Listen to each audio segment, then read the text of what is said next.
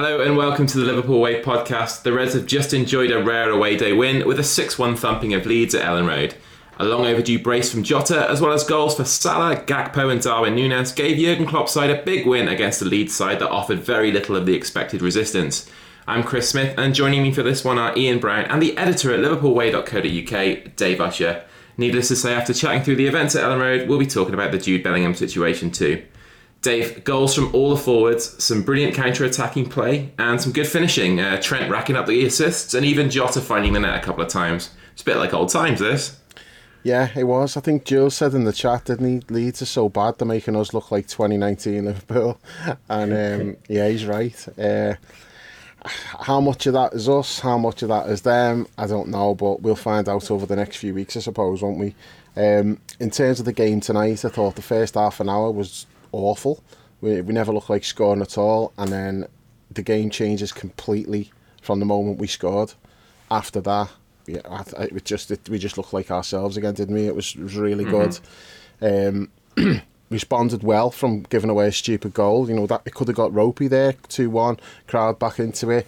We've seen us struggle in those situations this season, but there was no lack of composure. We just went straight back up the other end, got it to 3-1, and after that it was just vintage. So all in all, it's a great night. Everything's gone the way we'd want it to. As for what I'm taking from it, I don't know. I don't know whether to be happy about that tonight or even more pissed off, because where was that performance at Bournemouth when we actually needed it? You know, if we'd have played like that at Bournemouth, we'd be looking at a totally different situation now. We'd be right on the heels of the top four. As it is, you know, it's not gone. You know, looking at the table there, it's actually, the situation's not as bad as I thought it was, other than if you're looking at Newcastle in fourth. I mean, you look at the other teams around it. Like, Villa had gone ahead of us, but we've got a game in hand on Villa, haven't we? I think we can go above them if we win the game in hand. Game in hand on Tottenham. It were absolute dog shit. If we don't finish above Tottenham, then, you know, we don't deserve anything because they're so bad. That is bad. Brighton, I thought Brighton were miles ahead of us. It feels like they should be. I think Brighton, if they hadn't been screwed so many times by the officials this season, Brighton deserve to be top four. I'd actually feel quite guilty if we end up finishing above Brighton, because I don't think we deserve it. But when you're looking at it, you're like, well, if we did go on a run, I think Newcastle might be too far away now for us to catch them. I don't know, but the other teams up there, you think we probably should catch them. But will we go on a run? Or, I mean, if we don't win our next game, I'll be absolutely staggered if we don't win that. Surely we'll win that, and we'll win it well, because Forest away from home are just horrendous. But it's other games, you just don't know what Liverpool's going to turn up, do you? I mean, I like to think that with the players we've got coming back now, you know, like Diaz has come back tonight. I thought he looked a little bit rusty, understandably, but just having him out there is great. And you look at what we did with the subs, you know, the people that we were bringing on. You're like, fucking hell, Diaz, Nunez, Thiago's coming on as well. It's like, okay, yeah, you know, it's looking good. Yeah, Bobby as well, like changing the front three just like that. And usually, like, you change the front three and you're thinking, okay, that's it now. That's like no more scoring. You're just bringing on players to just fill in and that. But we just brought on a whole new front three. I'm like, if there was another 15, 20 minutes left in this game, I reckon we'd probably score like another 5 with the players that we brought on. So it's good that we've got the depth coming back now and options to bring on and that. But, you know, Klopp was saying about how it was the best performance of the season and the counter press was exactly what he wanted. And yeah, I see that. I actually thought, as like, although the first half an hour wasn't good at all in terms of creativity and you know, creating chances, getting shots in. Without the ball, it was really good. And one player who I'd single out for that was Curtis, because a few times he gave the ball away, but the second he gave it away, he just went sprinting after it. And even if he didn't get there, it made them just like release the ball quick, and then somebody else came. And I felt like that was the catalyst for all of that, was just recovering mistakes. It's like, okay, we've given it away, let's just get it back straight away before they can settle and get a couple of passes away. And that's not been there all season. You know, we give it away and then we're too slow getting to the press and they pop a couple of passes off, and then before you know it, there's a ball in behind and they're running through on Alisson. I mean, it's been happening all season. Didn't really happen tonight. I thought even when we weren't creating chances early on, I thought that side of it was good. But it was Leeds, and it's, they're pretty easy to play against when it's not going well for them. If they get the tails up, the dangers, you don't really want to play against a team like that because they can make you look bad with the energy and everything. But they look like they just look like they're broken. They didn't even look like there was any spirit with them, which is unusual. I've just had the radio on, and like there's Leeds fans ringing up saying like that manager's got to go. He's only been there like a few weeks, but he's got to go. He's lost the players already. So yeah, I need to see more from us, because we've been down this road before with big wins, good performances, not necessarily away from home. Although we did have that massive win against Rangers as well, didn't we? But we've generally just not followed it up. So yeah, I need to see more, but it does look like we're heading back in the right direction. Famous last words. Yeah. Brownie, as Dave says, we've been here before a number of times, and Leeds were absolutely shocking, as bad as I've seen from a team all season, apart from maybe Man United at Anfield. But this was good to see, considering how many games of this ilk we've lost before against teams down there away from home. Yeah, that was going to be a point I was going to make, that it's easy to point out that the opposition is shit, but how many times have we played against shit opposition and shit the bed ourselves? So you've got to look at it the other way and say that a lot of it comes down to what we did. But I'm going to piss on everyone's chips now, because I had a cob on for most of that second half. I wasn't celebrating anything I was watching. I was just sat there shaking my head like, where's this been all year? Yeah. I mean, that pressing was boss. It really, really was. And they've gone mad on Sky, showing that one from, the 92nd minute, and Klopp's reaction, which we'll get on to because it was hilarious. It was. I mean, we were doing that all second half. I mean, to your point, Dave, we were doing it most of the first half as well, but especially second half. The intensity was off the scale, and I do not understand how you can just turn it on and turn it off like there's a switch. Like, it makes no sense. Like, I've come away from tonight with more questions than answers. Like, I haven't, and I don't know if you saw the post match with Klopp. Cara was asking him quite pointed questions, wasn't he? I thought they were good questions, like quite probing, and you could see in Kloppo's face he's got no clue, has he? He can't explain why suddenly they were doing it. Obviously, him and his coaching staff haven't got a clue, so we're not going to know, are we? But no, I was pissed off. I mean, if you look at that game in isolation, just take away all of the context of the season, it was brilliant. Some of the football was unreal. Like, honestly, there were a couple of moments towards the end of the game where even I was pairing a little bit, even though I had a bit of a cob on. I was like, I mean, look at that, it's unbelievable. But no, fuck off. I'm annoyed. Like, and I would just probably say, just put all your money on Nottingham Forest to get a point on the weekend. No, not away from home. They're so bad away from home, Brownie. I mean, they're bad enough at home as well, but no. If we were playing anybody else, I'm with you. Like, even if we were playing Southampton like next week, I'd be like, oof, don't know. I'm not taking anything for granted. Only the fact it's Forest and they are terrible. It's not that long ago we were saying even Everton the fucking beat us at home. Yeah. You know what I mean? This is the thing. This is just one of those mad seasons. I can't even begin to explain what I'm seeing from one week to the next. So I'm not falling for anything with this team. I need to see a lot more than just isolated victories and good performances. Yeah. I need to see them string a few together before I start thinking anything positive about them. In terms of it being a mystery, Brownie, do you think it might just be the fact that, like, we've been sort of dancing around this all season, and Dave's mentioned it a good few times in his match reports and that kind of thing. It's just the mentality thing. Like, it's easy for them to get on song and get back into the old rhythms when the going's good, but when it's not so good, then we don't really see anything like this. Like, it comes down to kind of getting that first goal and getting a bit of momentum, and then when we've been at home, the crowd have helped as well. But when those things aren't present and we concede first and the chips are kind of down, then we haven't really seen anything like what we saw tonight as a response, rather than something that's proactive from going ahead. Yeah, it's a fair point. I mean, the first goal was always going to be crucial, wasn't it? And when you look at the first goal and even the second one, it's no coincidence that they actually came from counter-attacks where we've nicked the ball high up the pitch, because the way that first half an hour was going, we were just passing the ball side to side, dead slow. Leeds was sat in there. There was no chance we were going to create anything playing like that. It was going to come down to Leeds making a mistake or us nicking the ball quite high up, as we did with Trent. I mean, we can get on to maybe talk about whether it was a handball or not, but he's nicked the ball high up. And then 1-2, yeah, it was, I think, as well. 1-2, and then suddenly it's in the back of the net. And even the second goal as well, to counter-attack, innit? Yeah. Because there's no way we were going to break them down. Nope. And that's the thing for Leeds there, what they've got to be pissed off about. their plan was working, really. We ain't getting anywhere. I was getting frustrated. Whether the players on the pitch were, I don't know. But I was getting a bit frustrated watching it, and then all of a sudden you just give a goal away. And then they came out second half and had a go, didn't they?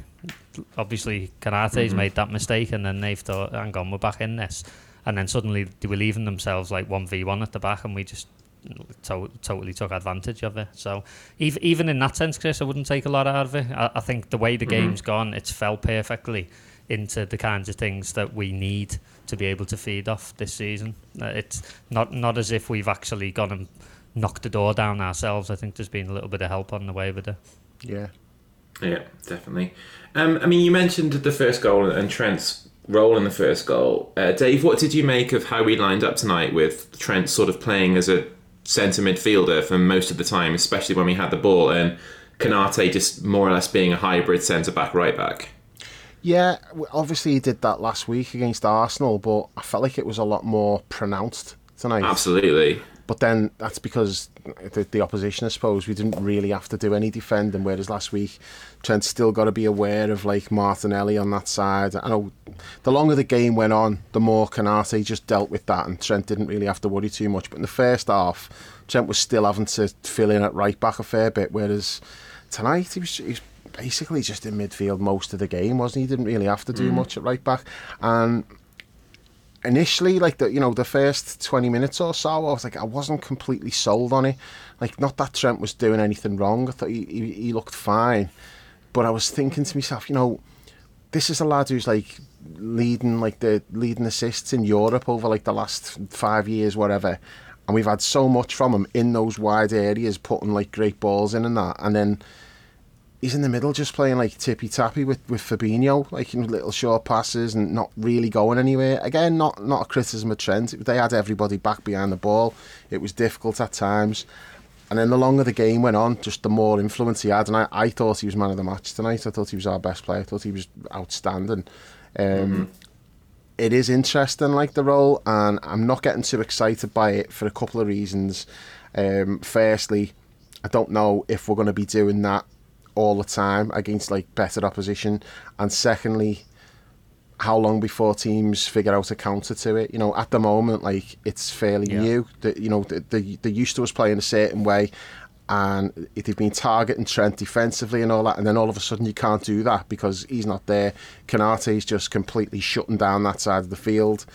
And the other reason why I'm a bit like reluctant to go all in on it is what happens if Konate's not playing.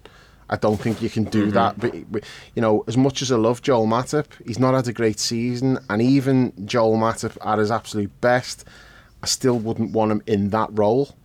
Whereas Konate, he's so fast and aggressive, and you're not going past him. He's strong. He'll just. People try to run at him, and it's embarrassing. Watching him, he just takes it off them with such ease. And he can shut down that whole side of the field because the presence that he's got. Now, if you take him out and you're playing like Joel there or Joe Gomez, I don't think you've got that like solidity there. So that's something else that you have to be like a little bit wary of, especially because Konate's had injuries as well. It's not like you can rely on him to be there every week. But while he is there, yeah, you can do that. You can put Trent there because Konate's just going to shut it down. And yeah, Trent can come over there and cover when need be, but when we've got the ball, Trent's just going to be in midfield, isn't he? And then you're shutting down counter-attacks. And it also gives Fabinho a little bit of help in the middle as well. Somebody else in there with him. So Fabinho's not getting exposed as much. And I thought Fabinho looked quite good tonight again, but it was a pretty easy game for him. Brandy, what do you make of it? Because it's kind of a big deal, really. It's something that people have been saying for a long time in terms of trying to progress Trent out of that right back position where he's vulnerable, or at least give him more support. Like, if this is a taste of what we can expect in the future, how do you see it? Do you think it's a good idea? Do you think it's something that could be quite positive for us, or do you think it's potentially a waste of Trent's strengths? No, I think it's interesting. I thought the same as Dave in the first half, to be honest. I felt like him and Fabinho were getting in each other's way a little bit, and sometimes the ball was getting whipped out to Mo, and you're so used to like Mo receiving the ball, and then you've got Trent just bombing on, overlapping, and it wasn't there. And you were thinking, well, what's Mo expected to do now? He's up against two people. There's no one making a decoy run. So all he's going to do then is just lay it back into midfield, and then you're just going to keep recycling the ball, like right to left, and that's what kept happening. But as the game opened up, that's when it became better for Trent, because suddenly there's spaces for him to start pinging those diagonals in behind, and that's where he came through, really, wasn't it? And I think I saw the stat before, he had about 140 touches or something in the game, which is really high. And he's the type of player you want to be having the touches and getting on the ball. So it's a sample size thing, isn't it? Simple as that, really. And it's going to come down to the quality of opposition. You may find that it'll work in certain games, and there'll be other ones where you absolutely don't want to do it. But it's interesting, isn't it, that debate's been there for a number of years about getting him into midfield, and he's kind of playing in midfield, but he's not. It's a really creative way of doing it, by saying, well, when we've got the ball, you will be a midfielder, but as soon as you lose it, he has to do like a 10-yard shuttle run to get back into position to defend against the winger. So an interesting way to do. I think it's just watch his space in it, really. Yeah, I did notice that a few times tonight, that as soon as we lose the ball, he does just sprint to that right hand side. I thought it kind of it helped Gakpo a little bit as well, because when Trent's operating in that sort of like deeper position, it kind of draws some of their midfielders towards Trent, like to try and get a little bit of pressure on the ball when he's got it, because he's so dangerous with it. And I thought that opened up a little bit of space for like Gakpo to drop into, and then, you know, when you've got the threat of the diagonals as well, it might work. It might be something that we can, the next stage of Trent's career, and we've all been looking for a way that we can get the best from him while sort of hiding his weaknesses. So I got an open mind about it. I think I felt early on I wasn't too sure, and I said to you, Dave, that it's kind of like, well, is this just something that we're doing because like Guardiola's done it, and Klopp's seen Guardiola do it with like John Stones. Arteta's done it with Zinchenko as well. Yeah. It's like a new fad, isn't it? Yeah. The only other thing with that is, obviously you've got to see what teams do to counter it. But we've said, haven't we, like, not that we'd like given up on the season as such, but it's like, okay, look, this is probably done. Top four's probably gone. We've got nothing to lose now. Why don't we try some things? Let's have a look at things for moving forward for next season, things we can do. And that's exactly what we're talking about. I mean, I'm not saying I'd have specifically done that. What I'm saying is we wanted to see something different rather than just doing the same stuff over and over that wasn't working. It's like, look, just experiment. Let's see if there's something that we can take for next season. Try things, see what works, see what doesn't, see what you want to keep. And this is exactly what like we wanted, was something a bit different. We're doing that, and it's worked pretty well so far. So that's a good thing. And I want to touch on the full week of training. Like Klopp's going on about, we had a great week and it makes such a difference when you've got time to work on things and all that, and that's all true, but how many times have we had that full week of training and he said, like, going into the game, training's been great this week, I'm looking forward to seeing what we do, and then we've been shit. And tonight was like, he's saying all the things that we've done all week, I've seen all of it tonight. So, that's a good thing, and we're not going to have too many midweek games as well, so hopefully we can see a bit more of that. They can, like, work on something. Like, you've got this Trent thing that we're doing now. Maybe there'll be something else different that we do with one of the forwards or something, or find a way to actually get Darwin on the pitch, like to be starting games. Not that that's going to be easy now when Jota's scored twice and had an assist, despite looking fucking absolutely wretched in the first half. We need to talk about that. My God. I mean, the first half, how many times did he give the ball away? It was like every time he got the ball, he just lost it. It was an embarrassment. It was an absolute embarrassment how much he lost it. I couldn't believe what I was watching. I said to Chris, like, I said, I honestly think 35-year-old me would be better. Whoa, steady on. Would have done better. Wait for it. I said, think 35-year-old me could not have been worse than Jota tonight. And Chris went, I think you right now couldn't have been worse. Says it all, doesn't it? That shows you how bad he was. Yeah. But then, I mean, he's done really well on the second goal. Like, that was quality. Right. Like, he wins the ball, he carries it. And I'll be honest, when he won that and he was carrying it forward, I was expecting him to just completely fucking make a mess of the pass, or try to use Mo as a dummy and go past someone and lose it. And he didn't. He played the right ball. Mo scored. And I felt from that moment like Jota was he was into it then. and he gets himself a couple of goals. Hopefully that kickstarts him now. That was that cliche, wasn't it? You know, where they say about you scored a goal and you can visibly see a player's confidence go through the roof. You could see it with him, couldn't you?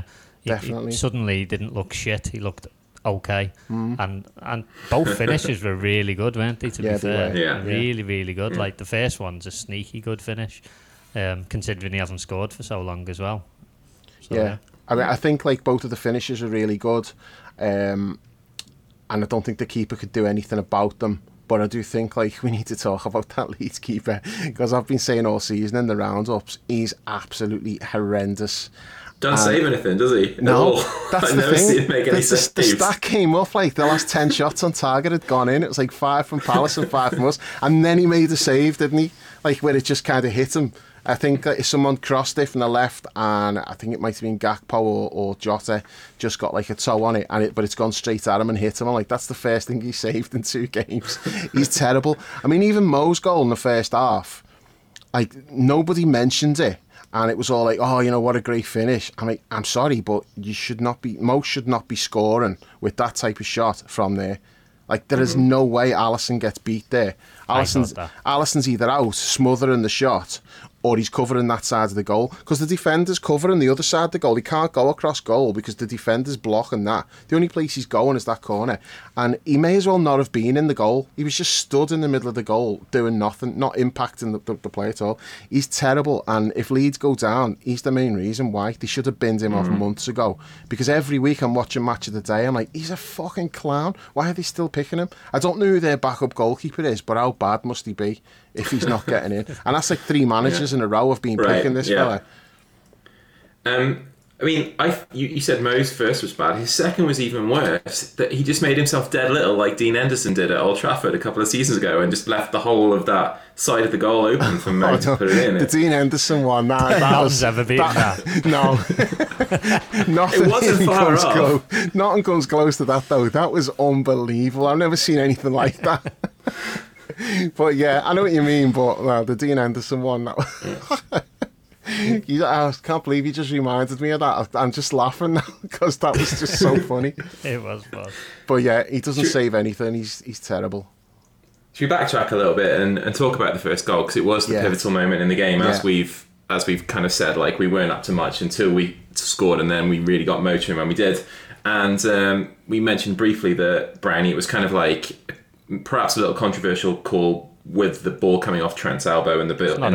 It's handball. Yeah. It's as simple as that. I'd be pissed off if the goal gets given against us for that. Because I'm not sure what the handball rule is precisely anymore. Like, is that like a technicality of VAR where it can't be given because it's not the pass, it's the pass before the pass, or is it they just ruled that it's not handball? You can't, like, I think what it is, it's the one with, like, if you directly assist or you score and you handball it, VAR can get involved and rule it out. That wasn't the case there, but VAR can still get involved as far as I know if they think it's deliberate. Now, but the question mark would be is how far back it is as well. But it's not that far back, is it? No, I agree, it's not. So it's not. I don't know what the they did go back and they did go and look at it. They looked at it and just let the goal stand. So they did go back and look. So it wasn't that it was too far back. But when they look at that, it's about, is it deliberate or not? Now, it's not deliberate as such, but he does stick his arm out and hits it with his elbow. It's an instinctive thing, isn't it? So the ball's flying at him, so his arm goes up. After it hits him, he sort of flicks his arm. So he's not gone in thinking, I'm going to handball this, but it's not just like his arm's by his side and the ball's hit him. So to me, it's like that the VAR should have disallowed it. But the bigger issue here is the referee, and to a much greater extent the linesman. The linesman's got an absolutely perfect view of that. How are they not giving it? You know, people can talk about like VAR should do this, but VAR probably did have the hands tied to some extent. They had to decide, well, is that deliberate or not? But if they'd have just done the job and just like immediately given it, which they should have done, then you know you don't have that situation. I'd have been they hide so behind pissed VAR off. though, don't they? Yeah, so they've probably let it go because yeah. they've thought like he'll sort it out rather than us having to make a decision. That's but then what they do. It doesn't work like that because VAR's like, well, he didn't directly set up the goal from that moment, you know. So that's why it's like it's not, because it comes off him and then Mo gets it, doesn't he? And then Mo plays it to Trent, who overlaps. So they can't say it's the pass before the goal, because it isn't. So VAR's like got to decide, is it deliberate or isn't it? And that's the only decision they make, and they've made the decision not enough there to say it's deliberate, so they can't disallow the goal. Yeah. But it shouldn't have come to that, because the linesman's looking right at it, and from his angle he can see the outstretched elbow, and you know, it's mad that he didn't give it. But as you say, a lot of the time they're just not giving decisions because they think VAR will bail them out. I haven't got a clue anymore. Back to Chris's point about the handball specifically, I don't know. You see so many different examples every single week. And it's a bit of a lottery as to what referee's on and what decision you're going to get. There's no consistency whatsoever. And the rule itself's just got massive grey areas, hasn't it? So I don't know how you're ever going to get a situation where everyone's going to be happy. I just don't think it's possible. All you can say about that, there's some handball decisions and like you look at it and you go, I don't even know. You know, you can give that either way. I don't know. That one, no, that's handball. That should not have counted. So we've got lucky there, really, because if Leeds score the first goal, it's a totally different game, I think. But, you know, we get that, then we get a quick second, and then suddenly tails it up, we're looking confident. Leeds come back and get a goal, but then we respond well, and then after that, like, you know, the confidence is just there then. But if we don't get that breakthrough, because we were struggling at that time, we were not looking good up until we got that goal. So it did change the game, and, you know, we've definitely caught a break there. I think part of the issue with VAR and the reason we're still getting these wrong decisions all the time is because, like you say, the refs hide behind the VAR and thinking they'll sort it out, and then the VAR hides behind the on-field decision, and more often than not sticks with it. So you've got this double-edged sword of both referees hiding behind each other, and then that's why you end up with the wrong decision standing or not being given in either circumstances. So it's they need to sort that out, but no faith there. So yeah, you're right, we're 1-0 up, but Trent sort of like, nice 1-2 with Mo, easy squaring it for Gakpo, you know, he really couldn't miss from there. And then 5 minutes later, it's 2-0 from Mo, and we've already really talked about the goal there. Jota wins it back and lays one on for Mo, nice left foot finish into the corner, but again, the keeper nowhere. And you know, all good at half-time, but like Brownie, I was sort of like, I didn't celebrate either of those goals, and normally when that happens, it's just because VAR. It was just kind of a sense that, oh, okay, we've scored, and like, it's a strange feeling getting to this stage of the season for once, and goals going in away from home, and you're just like, meh, okay.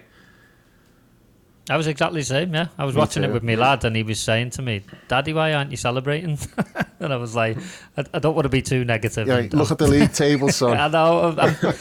It's just like, what is there to celebrate? You know, we're not going for anything. That game only meant one thing, and that was for Leeds. It wasn't for us. We're not going to achieve anything the rest of this season. So and Everton. What am I? Yeah, Everton as well. There is that. Although, I don't know. There's a little bit of me that's kind of, as much as I would love them to go down, I'm still far more interested in us winning a game than anything to do with them. But now, Brownie, I said like, you know, me and you weren't celebrating the goals. Dave was like, actively, fucking hell. Yeah, he was on the Everton forum, sorry. I'm like, oh, now you decide you're going to play, you fucking dickhead. Yeah, go on, sorry. No, it's just, I don't even know what you asked me, to be honest. I'm lost. You were talking about Kyle. Was Kyle saying like? Yeah, he was just. Was he asking where Naby was and why you didn't get a shirt with Naby's name on it?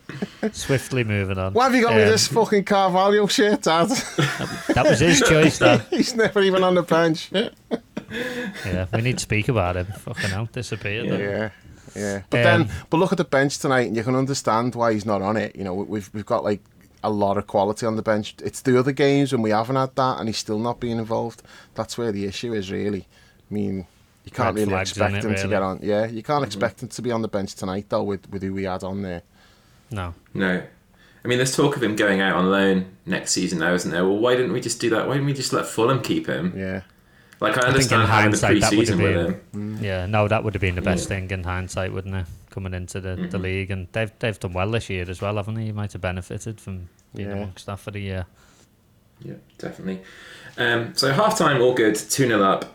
But it was another example, Dave, of just a little bit of a flat start to the second half, and we looked a little bit sort of complacent. Konate gets robbed, which is a kind of shame because he he was imperious throughout the game, apart from that one moment. And it's a nice finish from the lad Sinistera. That's kind of the only way to beat Alisson in those situations, isn't it? He's so quick out to you, and you have to be really deft with the finishes, because if you try and blast it, he's just going to stop it wherever you put it.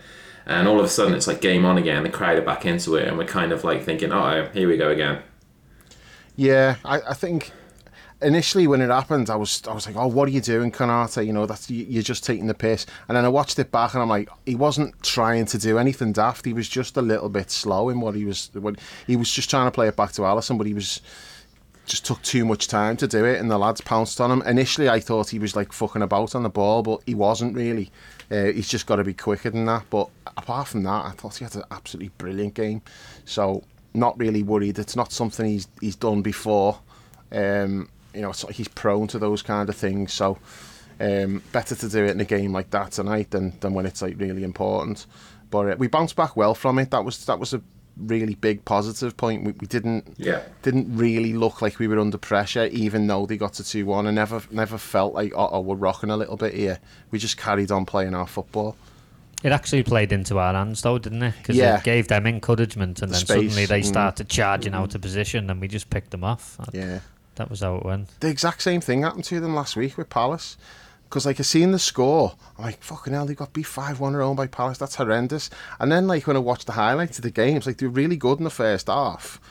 And when they fell behind, and as soon as they fell behind, they just went kamikaze. They were just like piling forward. And Palace were just picking them off on the break. It's not like a 5-1 game where Palace had just battered them. It wasn't like that. It was just Leeds just being suicidal, and they did the same thing tonight. I mean, it was like, I think it was like 4-1. Maybe 5-1 actually, when they made substitutions and were like, okay, look, sit behind the ball, let's keep the score down.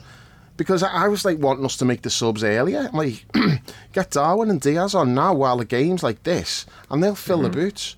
But by the time we made those changes, Leeds had just dug in and were just like trying to keep the score down, and they weren't leaving gaps. They were just sitting back, and we were content to just pass the ball around a bit there. But there was that spell for about 15-20 minutes where they were so open, and every time we got the ball, it looked like we were just going to fly past them and score. Yeah. It's mad though, isn't it? Because if you look at that Palace game last week, they were 1-0 up and they conceded that equaliser in first half stoppage time. So they've effectively conceded 5 in 45 minutes. The first goal tonight came on the 34th minute, so they've conceded 6 in 56 minutes. Yeah. So it's just like, fucking hell, at home, when you're at the bottom of the league, like, it's like, you cannot do that, can you? Like, and expect to stay up.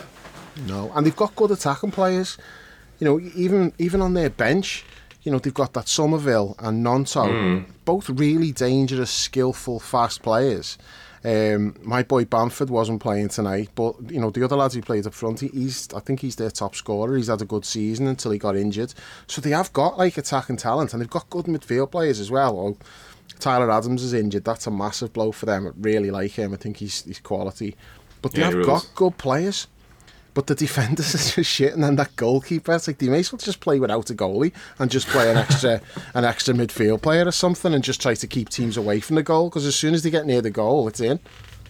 Yeah, that third goal was scandalous from their side when you watch it back. I mean, it comes from a throw-in from us, and it's getting thrown into Gakpo, and the centre half decides to just charge out the position, misses the ball, and then suddenly there's a big massive gap and there's an overload, and that's it, just go. Well, then after that Firpo does the same thing. He comes charging out at Curtis and misses it as well. Yeah, terrible. And then the right back comes across. 3 or 4 versus 2, innit? And there's a huge gap for. I mean, it's a great ball from Curtis, but the gap's there, innit? It's just it's begging for that pass. The weight of the pass is what makes it. It's a brilliant ball. Perfect. But just a huge gap. It's just ridiculous. You can't allow that to happen when you've just got back into a game. Yeah. Brownie, we did mention Curtis earlier and how important he was to the press in the first half. He's played a beautiful ball, got an assist there. This is the 3rd game he started in a row, and this is something that we wanted to see, like him getting. I think it was the last time we were on the pod all together. It was during the international break, and we were just happy because Curtis was getting some game time for England under 21s, and since then he's started every game for us.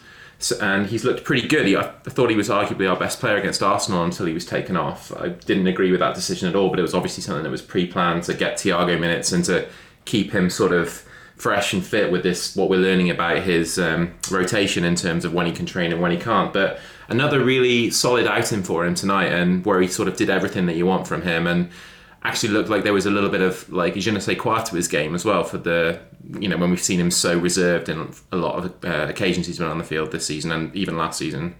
Yeah, there was some better glimpses, more encouraging signs from him. I don't hate him. I knew you were going to say that. He's not my cup of tea as a player, just because he takes too many touches. But there were definitely examples in the second half where he was moving the ball a little bit quicker. There was also examples where he wasn't. Yeah, that's fair. He's got that. I feel like I just say the same stuff about him all the time. He needs a run of games. That's clear, because he's clearly got issues with fitness, and we've spoken about it at length, haven't we, about this kind of growing pains, all that kind of stuff. He needs that run of games. He's clearly got ability, but I'm very much similar with the team. I'm not getting fooled by little snippets. I need to see something a little bit more prolonged before I start getting excited about him. I know, Dave, you're his biggest fan. So if he Paul might have something to say about that. Yeah, maybe. But he's the lad's clearly got ability, and he's had a good game. Yeah, he did. I actually didn't think he did that well against Arsenal. He was doing my head in. He just kept taking too many touches again. I need to see more from him over the spell, basically, before I start thinking he's got much of a future here. All I'll say to that, I don't disagree. He does take too many touches at times, but I suppose it depends what are you actually looking for him to do, what you need him to be. If you're looking at him to be like first name on the team sheet in midfield, build your midfield around him, and then you're judging him like that, well, yeah, he's going to come up short. But I'm looking at him and thinking, can he contribute? Is he someone who we can have as like maybe our like number 5 or even number 6 midfield player, someone who's going to get like 15 to 20 starts over the course of a season in all competitions, and someone you can bring off the bench? Can he do that? Is he good enough? Is he bringing enough to the table to fill that role in the squad? That's what I'm looking for him. I'm not looking for him to come in and just be like the best player on the pitch every game. I want him to just be himself, show us what he can do, not be too safe all the time. And there was signs there tonight. There was a few things he did that I was like, oh, that was quality. And then there's other times you think, you've got to release that quicker. But, it's his 3rd start in a row, and he's hardly played all season. Now, all I wanted was to see him, I said like a couple of weeks ago, play him in every game. Let's just have a look. We know what most of the other players in the squad are. We know what they are. We know what they're likely to bring to the table and what they're not going to bring to the table. But there's loads of question marks about Curtis Jones. We don't know. It's like, is he someone who we can say next year? Yeah, definitely important part of the squad. He's going to be involved quite a bit, even though he's not going to be in our first choice 3. He needs to do enough between now and the end of the season to establish himself in that role. And I think this is what we've seen, like, promising. Yeah, if he can keep this up, then absolutely he can fill that gap in the squad. We've been here before, though, haven't we? We have, but then he gets injured, and but that's not really his fault. That's just, I don't think he's injury prone. It's like the injury that he's got. It's something that sometimes young players go through these things. Now it was interesting because like I'd been complaining on the pod about he's not even on the bench against Man City, and then all of a sudden you're starting him in the next game. What the hell's going on there? And then I don't think the club done Curtis any favours with this. They've not really, like, they didn't say anything about it, and it's only like there's an interview with Curtis, and he explained it, and he's like, no, I'm on like a special programme where I train for 4 days, and then the 5th day I've got to rest, and if that 5th day is a match day, then I'm not in the squad. I'm not involved. And the Man City game was the 5th day on his schedule. So if that's the case from now to the end of the season or whatever, well, he might miss some other games if that falls on like the 5th day of his routine or whatever. But at least we know that now, and we're not going to be like, oh, he must have been shit in training, or he must have a bad attitude, he's not even on the bench. All of that, because people have been speculating about all that, because if you're not being told, look, he's not available, that's why he's not involved, you're going to just guess, aren't you, and think, well, why? How come like he starts that game and then he's not on the bench? What's happening there? At least we know now. There's nothing wrong with his attitude. It's like it's nothing to do with how he's doing in training or whatever. It's purely just about fitness. And when he's fit, he's involved, whether he's like a sub or if he's starting. But I'm just glad that we're actually, because the easy thing to do today would have just been like, oh, let's just start Thiago, he's back now. But we know what Thiago is. There's no question marks about Thiago's ability and what he brings. We know he's like top quality. Now his fitness issues are another issue entirely. But we know what Thiago is, but we don't know what Curtis is really, and what he can be. So I want to see more of him, and I'm glad that he's been starting these games. And I think he played well enough tonight that he should start the next game as well. Yeah, definitely. While we're on the subject of Thiago, Brownie, should we be looking to move him on this summer, do you think, if we're bringing fresh blood in the midfield, or would you try and keep him around if the if there's no takers for him? A lot of that's going to depend on who we're going for in midfield, isn't it? We're going to get onto the Bellingham thing, aren't we, later? I'm totally open to him going. I love him. I think he's a fantastic player. There's no doubt in that. He's contributed a lot since he's been there. But if him going means that we would be able to open up space in terms of numbers and finance for someone like a Bellingham, then yeah, no problem whatsoever. It just very much depends on who the targets are in midfield. But I'd be open to it. There's a few of them I'd be open to letting go, to be honest, not just in midfield, all throughout the team. It's harder to say that after you've just gone and won a game 6-1 away, isn't it? But we've been saying it for the last few days, and it's still something that we have to look at based on the season as a whole. We can't be kidded by the odd good performance. We've got to look at the whole year. And I just think we've got to be a bit more pragmatic about what we do. All right. We'll hold that thought then. We will come back to it. Let's just come back to the game for a little while. Like, we almost went 4-1 up. It would have been a really nice goal. It was such a shame that Verge was just like a armpit offside or whatever. And nice little work free kick from Trent when everyone thought he was going to shoot, and cut back from Verge and a tap in from Mo just offside. Shame, because it was executed beautifully apart from just slightly mistiming that run. But then we didn't have to wait very long, like 4 minutes, until we did go 4-1 up, and it was I think this was the goal of the night. Like, beautiful stuff from Robbo, just bursting past the fullback, and a perfect little cross into Gakpo, and the coolness and the calmness of Gakpo there was just fantastic to take it down. It wasn't an easy ball to control, but he brought it down and laid on Mo, and a good finish, and that was just probably the goal of the night from my point of view, Dave. Yeah, it was a great goal. Absolutely brilliant goal. And it was like what Jules was saying about it looking like 2019 Liverpool. It did. It was absolute quality. Gakpo, I thought Gakpo was really good tonight, and I just don't know. Like, I don't want to get completely convinced by him, because he's had games where he's not really done much as well. But you see like plenty of good things, and you think, yeah, he could be really, really, really good. But I'm not prepared to go there just yet. I've got to see it more from him, like more consistently. But in the flashes that we've seen from him, there's been things to really get excited about. Thought he was excellent tonight again. Yeah, me too.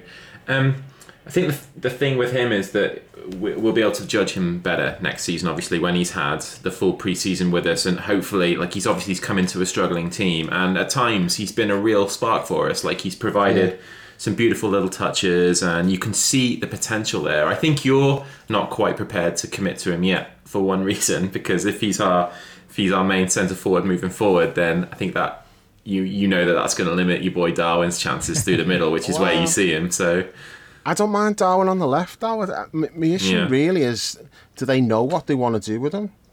If he's going to be playing on the left all the time, well, okay, then play him there. Or is he going to be in the middle? Because he's a totally different type of player to Gakpo. So I don't know what the plan is, but I just like it when Darwin's on the pitch, because he just does things. I mean, he's on for like 10 minutes tonight, which I thought was pretty shit that he only got 10 minutes. It should have been on earlier with Diaz as well. I thought he should have got at least 20 minutes. But he's on 10 minutes and he still gets himself a goal. And if he hadn't got a goal, he would have done something, because he always does. So I just like it when he's on the pitch, because he just makes things happen. And it's up to Klopp and the coaches to figure out, how do we get him on the pitch? Where does he play? What's his role? Who plays with him? Because you can't have him on the bench all the time. You paid that money for him. He's supposed to be like the future, and then it's like they don't know what to do with him. Yeah. I couldn't believe he was not starting that game, and Jota was, when I saw the team sheet, considering the gap from last week's game, and the fact that Jota hadn't scored. Obviously, it's proven right, because Jota's gone and scored a couple of goals, but I couldn't believe it. It'll be the same next week, though. Jota scored twice, so he's not going to leave him out now, is he? Could it be a fitness thing? Could it be similar to Curtis, and he's on some kind of programme and the same things apply to him? If it is, then tell us. It's bizarre. if that's what it is, then tell us, because it doesn't do the players any favours. Because again, if you read the forum and like Twitter and that, and people are all speculating, he must be really shit in training. And Klopp's coming out and saying how everyone's been brilliant in training and it's really hard picking the team. So I don't think he's been shit in training at all, but I don't know why they're not picking him. And if it is fitness related, fine. Just say, look, he's had some issues, so we're just being careful with him. And that just nips it all in the bud then. You just think, okay, they're having to manage his minutes. There's no point taking silly risks with him. It's not like we're challenging for the title or anything like that. If that's the case, then just tell us. I assumed he hadn't quite got over that shoulder injury, because they can be quite funny, can't they? Them ones like popping back out and everything again. So, but as you say, we haven't heard anything, have we? No. So. And Bernie, one thing that struck me about when the fourth goal went in, it was Kloppo's like celebration for going 4-1 up against a relegation threatened team. He's not the type to sort of rub it in like that, but I think it was just evidence, like happiness coming from him of seeing what he wanted to see from his team again. Yeah, that's because that's our identity, isn't it? When you watch it back, it starts with Jota winning a tackle pretty much in our box, and then we spring from there. And that's just when we've been at our best over the last few years. It's what we've seen, and there's no one more frustrated with what we've seen this season, I would imagine, than Kloppo himself. So for him to see those kinds of things going on, it's just like shit. It's like a release in it for him when he sees it happening, similar to what we saw right at the end with the counter pressing. He buzzes off it, doesn't he? And he's probably scratching his head and wondering where that's been as much as we are. It was a brilliant goal. I mean, to be fair to Jota, like I just mentioned, I've just watched it back then when you were talking about it, and he wins that tackle on the edge of the box, and then the ball goes to Mo to score the goal, but Jota's actually made the run, and if he passes it the other way, Jota's got to tap in. It's a fair play to him for covering all that ground on it. Yeah, definitely. And one thing I sort of loved from Kloppo tonight, it was kind of evidence to what you said about it being our identity and him being relieved to sort of see that from his team again. Maybe that was kind of me who said that, but I don't know if the Sky coverage stayed with him, the camera on him at the end of the game, and he was walking down the tunnel. And I think our fans are in a different position at Ellen Road now, aren't we? We're kind of on the side, like we were always behind the goal for years and years and years. And you saw as he was going down the tunnel, he was sort of, our fans were giving him a good reception and everything, and he almost like, I don't know if they showed it on UK TV, but he sort of like wiped the pressure off him. Like he put his hands on his sort of on his chest and sort of like wiped down. It was almost like a thank fuck for that. Yeah. It was almost a sense of relief from him, and I think that he does think now. I know we sort of questioned whether he really believed it last week or so when he's talking about the forward steps that he's seeing. I think he is seeing it, Dave. What do you reckon? Yeah, he was. I think the fans are wanting him to do like the fist bumps and that, and he was like shaking his head, going, "No, I'm not doing that." But it's not appropriate to be doing that. But you can see he is like looking at relieved, and he does think. You can just tell by like the way he's talking. He does think that they're on the way back. They're starting to do the things he wants to do. But it's happened a few times this season, and then like they just have a setback, and then they don't react. They lose all confidence from that. Whereas they used to be able to just shrug them off and just carry on going, doing the thing. It's like as soon as they get like some sort of a setback now, especially like not so much at Anfield, because with the crowd there, like last week we're 2-0 down away from home, that game's over. But at Anfield, we came back, should have won the game. It was totally played them off the park. So we've still got it in us to do that. But the consistency's not there, and a lot of it's just been how they've reacted to setbacks. They've just started doubting themselves or whatever. And I suppose like when it's so intricate with the counter press and all of that stuff, like if one player is doubting himself and not doing it, it affects everything else. There's a knock-on effect, and then like others don't know whether to go or whether not to go. And I think that's been going on all season, and we're just late to everything. Just like a yard late to every challenge, and like teams are just popping it round us. Whereas, like, you've got to just go flat out. Even if you don't get it, you've just got to go. You've got to be committed to what you're doing. And maybe that's not easy to do when your confidence isn't there and you're doubting yourself or you're doubting your teammates or whatever. But hopefully, like, we can just have a good run at the end of the season and just rebuild that confidence and give us something to build on for next year. Yeah, definitely. So, the fifth goal... It was nice, but by this point Leeds had completely given up, hadn't they? They were sitting off us, they were giving us space, and it was easy for it just to knock it back and forth.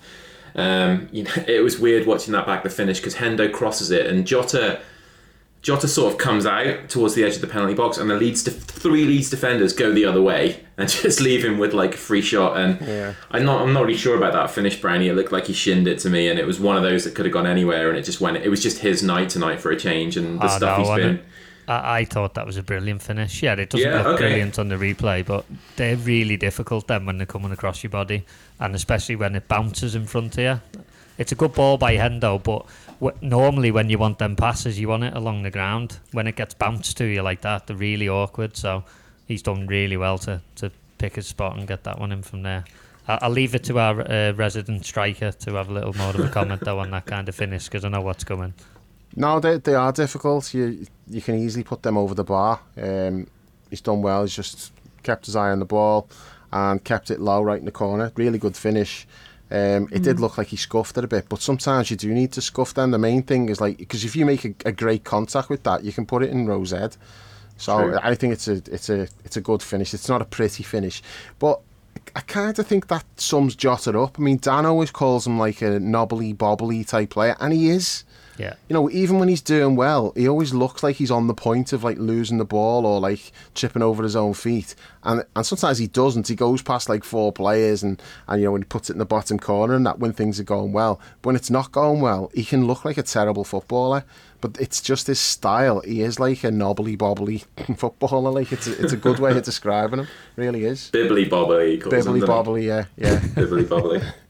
Yeah, he is a scruffy player though, isn't he? He is, yeah. He's not somebody who, if you were picking like a five-a-side team, you'd want him in it, because he'd just be constantly losing the ball, giving it away. Do you know what I mean? Yeah. You want like the technical ones who he'd are be good in last tight bit. spaces. I'd be taking Adrian. I'd be like, Adrian, come here, lad. That's what I mean. He's not an actual like footballer, is he? He's just somebody who might pop up and score you an important goal every now and again. The concern was that he had a bit of a purple patch banging the goals in, because don't forget, like, looking back on his early spell when he was scoring goals, some of them performances were poor, but we weren't really talking about it because he'd scored one or two. And it's a similar thing tonight. His overall performance tonight was shit, wasn't it, when you look at it? But he's popped up with 2 goals, so he's really that type of player, isn't he? He is. But he does put a shift in. He works hard, and we said about the goal where he's back winning the ball. There's another goal where he won it, that like for the second goal. So he does work hard, and he's just not going to be. He's not going to be as pretty as like he's playing on the left. So you're comparing him with like Sadio and Diaz. He's not. He's never going to look like that. He's just not that technical. But he's effective when he's playing well, and he will score goals. So hopefully he turns the corner now after this. Brownie, Dave and I had this discussion with Dan after the Chelsea game, and Dan had Jota on just about on a list of players that he would definitely keep around this summer. Where do you stand with that? No, I don't want to go as far as saying I'd be actively looking to move him on, but he'd be very high up the list of players who, if I needed to get some money in or whatever the reason would be, then he'd be right high up that list. Here's one for you then. Okay, I was just thinking about this today. Not that it would happen, but the thought came into my head today. What if, say, you can get 40 million for Jota, and Bayern Munich will accept 20 for Sadio? Would you do that? Take the 20 million profit, get Sadio back, because don't forget Bobby's leaving, so you're going to be a striker down anyway. All day. I don't know. My heart says yeah, my head says I don't know whether Sadio might be over the hill because he's had a bad season. Did we let him go at the right time, or is this just a dip and he'll come back? I don't know. But my heart, would definitely do it. Yeah, I think that having made that decision to move on from him, we would have to stay the course and we need to get younger all over the field. But we have, because you got Gakpo and Nunez, haven't you? So we have got younger up front. Yeah. That wouldn't be my first choice to do, by the way. I'm just answering that question. Yeah. You know what I mean? If there's other options who are younger, then of course you'd do that, wouldn't you, rather than go back to Sadio? But if that was the only option, then I'm just throwing it out there as a hypothetical. As I say, I'm not saying I don't think there's any chance that we do it, but it was just an interesting no, question. Definitely. I think I wouldn't either, because we need cover on the right of the front line rather than getting another left winger in. Yeah, he played on the right for a season, his first season, and he was brilliant. So. He was brilliant, yeah. I remember us wondering whether it would work and moving to the left, because he only moved there because we got Mo, wasn't it? We may as well talk about the substitutions then, because that brings us to that, because Diaz played on the right and Darwin was on the left. I thought it'd be the other way round when he came on. Yeah, it was interesting, yeah. Do you think that might be in the thoughts now? Yeah, that's what I'm saying about experimenting and looking at different things. Are we looking at maybe because there's no direct understudy for Mo on that side, and I'm not describing Diaz as understudy to anybody, because everyone fully fit on form. He's in my front three on the left wing, so it's just interesting if he can play on the right and be just as effective on the right as he is on the left. That opens up a lot more options where you can play Darwin on the left if need be. So yeah, I just thought that was interesting that Diaz was on the right when he came on. I wonder if they've done that just because it's his first game back as well, though. And it's just to ease him in, he's not over in his normal position running at people. Junior Fairpool, yeah. He's the worst player in the league. Go on, Lewis, you play right wing. Yeah, exactly. Yeah, it could have been just that. I don't know. All right, well, rounding off the goals then, a couple of minutes to go. So your boy Darwin gets his goal. Dave, speaking of bibbly-bobbly, this was one where Darwin managed to get it out of his feet for a change when he's clean through on goal, and nice easy finish. Nice through ball from Trent as well, giving him another assist on the evening, and that was his 50th of his Premier League career as well, which is astonishing, really. Yeah, I didn't know that. Yeah. I don't think they mentioned that on Sky. No, well, I had Martin Tyler doing the world feed, yeah. What was he like when the goals went in? Did he get excited over any? Well, no, but I don't think he gets excited over any goals. And Sinistera! Liverpool are capitulating! Yeah, well, I don't think he gets excited about much anymore. He's a grumpy old man, isn't he? So yeah, this is him now, and Andy Campbell does an incredible job with just like playing him up and everything, and it's awesome. And I got so much fucking love for those videos when they come out. But it's but yeah, that was the 6th. Really good finish, good run, good finish, great ball by Trent. Did you expect him to score, or were you thinking he was going to miss? I didn't. I'll be honest, I didn't. No, I didn't either. He was composed, wasn't he? He took it well. I expected him to score, but I was scared he'd miss. Just because I'm like, if he'd have missed, I know everyone would have been like, oh, look, he's shit, he missed his chances. So I'm made up that he scored. I expected him to score, but only because the Leeds goalkeeper can't save anything. As long as he hits the target, he's going to score. That's the issue. Just don't miss the target and you'll be fine. But no, he took it really well, brought it down, nice touch, got it onto his left foot and just rolled it in the corner. Good finish, made up for him. Nice. I mean, can't say fairer than that, right? 4 of the forwards scoring. It's kind of what we were used to, really. Everybody getting their name on the score sheet and having something positive to take away from it. And I remember your match reports back in the day, Dave, used to be like absolutely fuming if all of them didn't score. I know. How spoiled were we back then, though, really? It's like crazy when you think about it now, isn't it? Like, it started like it was the 2018, probably, like that season. Even it was the season before we won anything, but when Mo scored the 44 goals, that season, like, it just felt like the 3 of them scored every game. And it was usually as well. At the start of the season, and then he left in the January, didn't he? But like, it just felt like they were all on the score sheet, and if one of them didn't, I felt cheated and I felt bad for the player who didn't score because it was so unusual. But it was usually like Mo getting 3 and then Bobby would get 1 and Sadio would get 1. Next time it'd be like Sadio might get 2, Bobby might get 2, but Mo was always like every game he was scoring. And yeah, we've just kind of got away from that a little bit. But when we play well, like, look, the United game, they all scored. The United game, the front 3, and then Bobby comes off the bench. So that's how you know when we're really flying, is like the forwards are getting the goals. But we've just had far too many games this season where we haven't scored. I think the stats before the game, unless I read it wrong, I'm sure it was 4 away games in a row we hadn't scored before today. in the league, which is just mad when you look at it. Especially when you look at the opposition as well, all shit teams. Yeah. And you're thinking, hang on, like fucking Chelsea. Everybody's beating Chelsea. I think we're the only team that's not beaten Chelsea in like the last few weeks. See how many shots Brighton had against them on the weekend. Battered them. Frank Lampard's the biggest fucking fraud ever in football, by the way. He's the biggest fraud since George Weah's cousin. Yeah. And it's debatable whether George Weah's cousin is less of a fraud than Lampard is as a manager. I reckon he's defo a better manager than Lampard as well. No doubt about it. He probably couldn't be worse. It's staggering that they brought him back, but it's just it's a fucking loony bin, isn't it? Like Chelsea, the decisions they're making, like that owner is an absolute crank. See, he gave the team talk the other day. He's off his rocker, isn't he? He went in the dressing room but before, I don't know if it was before the Brighton game or if it was before Real Madrid. It's before one of them. And he gave a team talk to the players before they went out. And he was also telling people they were going to beat Real Madrid 3-0 because James Corden told them.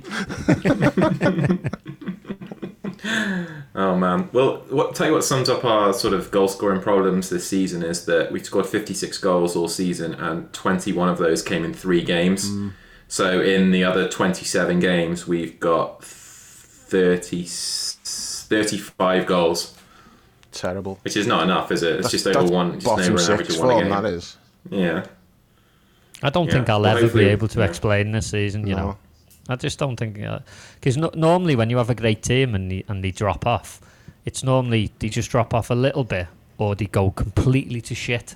But we've kind of done both at the same time. It makes no sense whatsoever. A team that falls off a cliff doesn't, like we have, doesn't have those performances. You don't win 9-0. You don't beat Man United 7-0. It makes no sense whatsoever. It is. It's just completely nuts.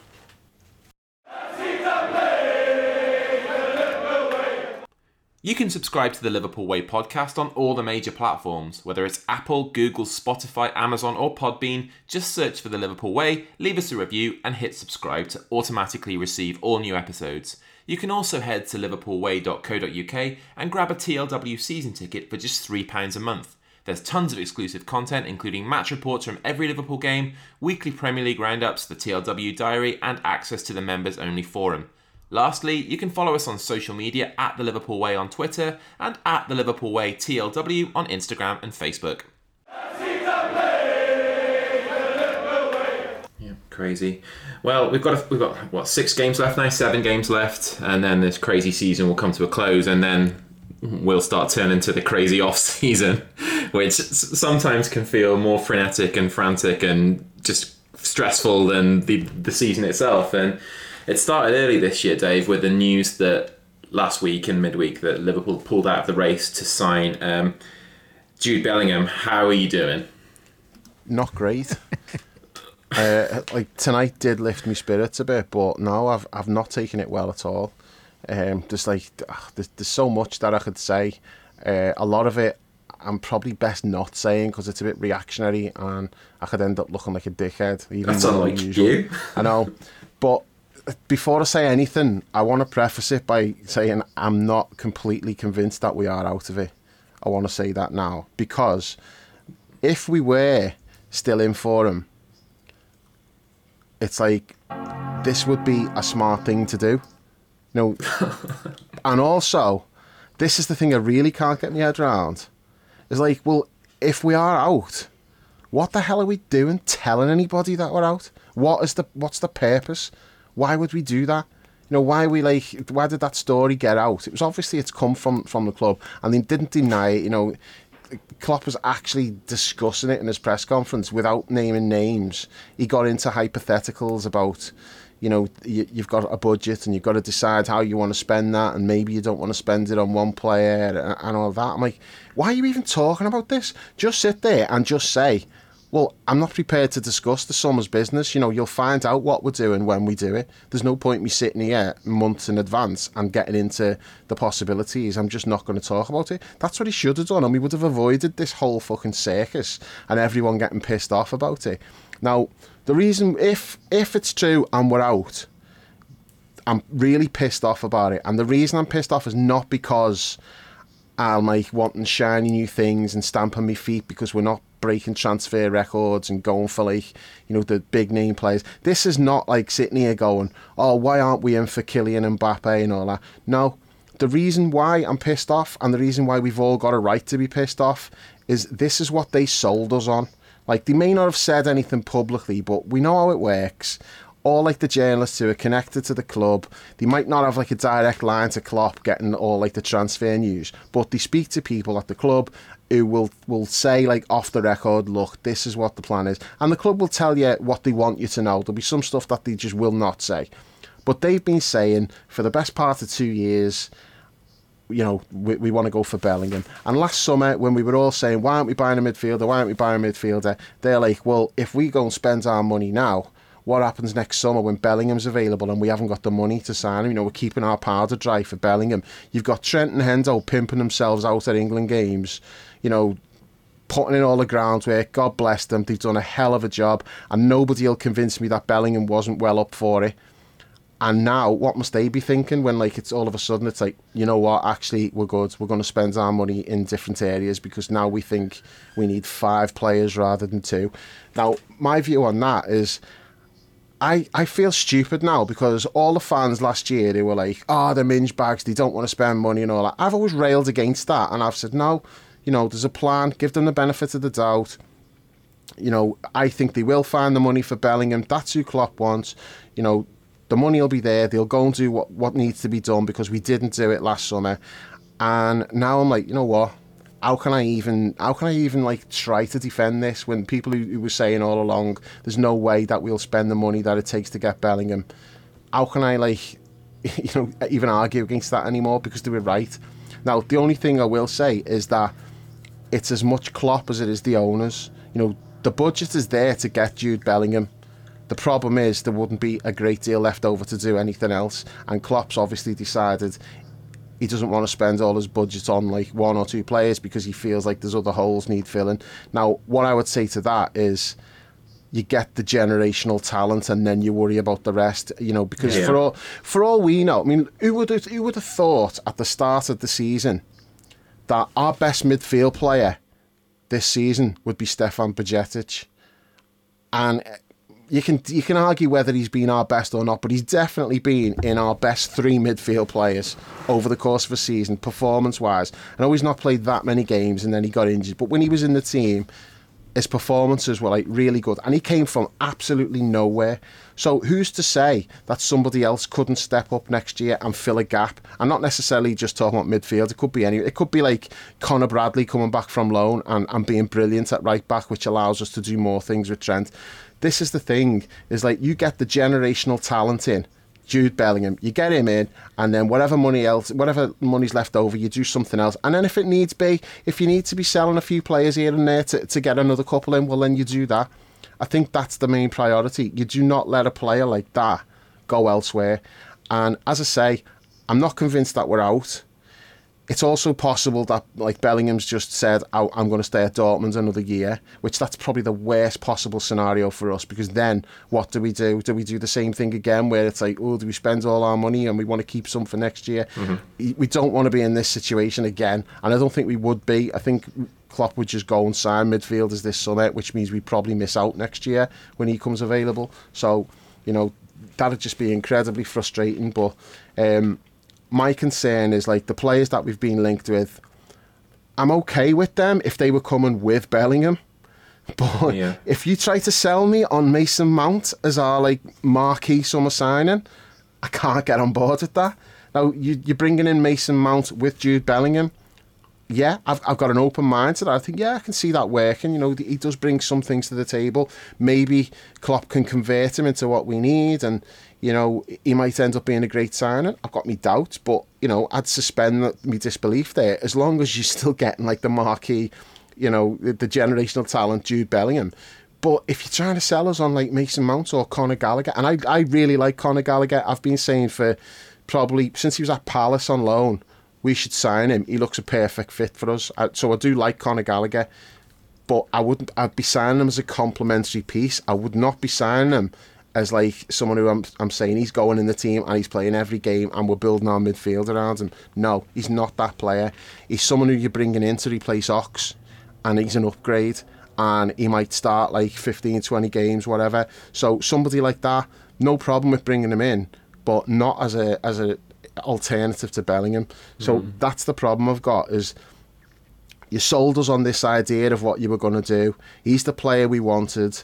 You know, we thought he was going to be like the next Steven Gerrard, all of this stuff. You've got Stevie like flirting with him on TV and talking about how he'll drive over to Germany and pick him up and drive him back himself.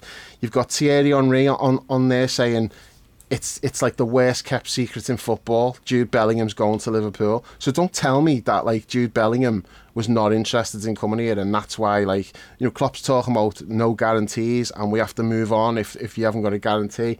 I'm like, well, what's the guarantee? Is the guarantee on the fee, or are you trying to tell us that Bellingham's not giving us a guarantee? I don't know what's gone on, but the whole thing's just an absolute shit show, and it's just infuriated me.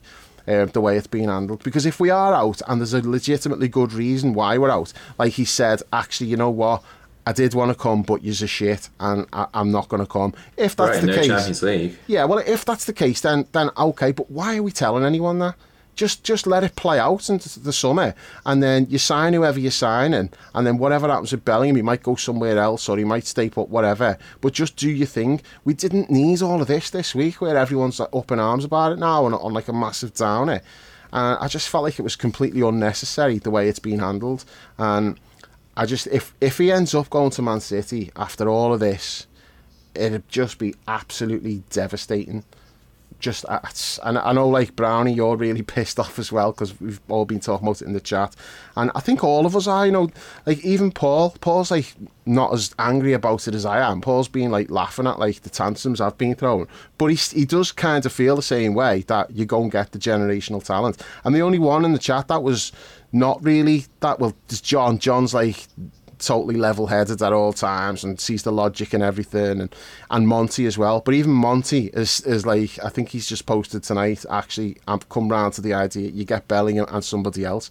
If they're talking about that Gravenberch, 25 million quid, if that's the case and we can get him for that, don't tell me that we can't afford to sign Bellingham and Gravenberch, because we could.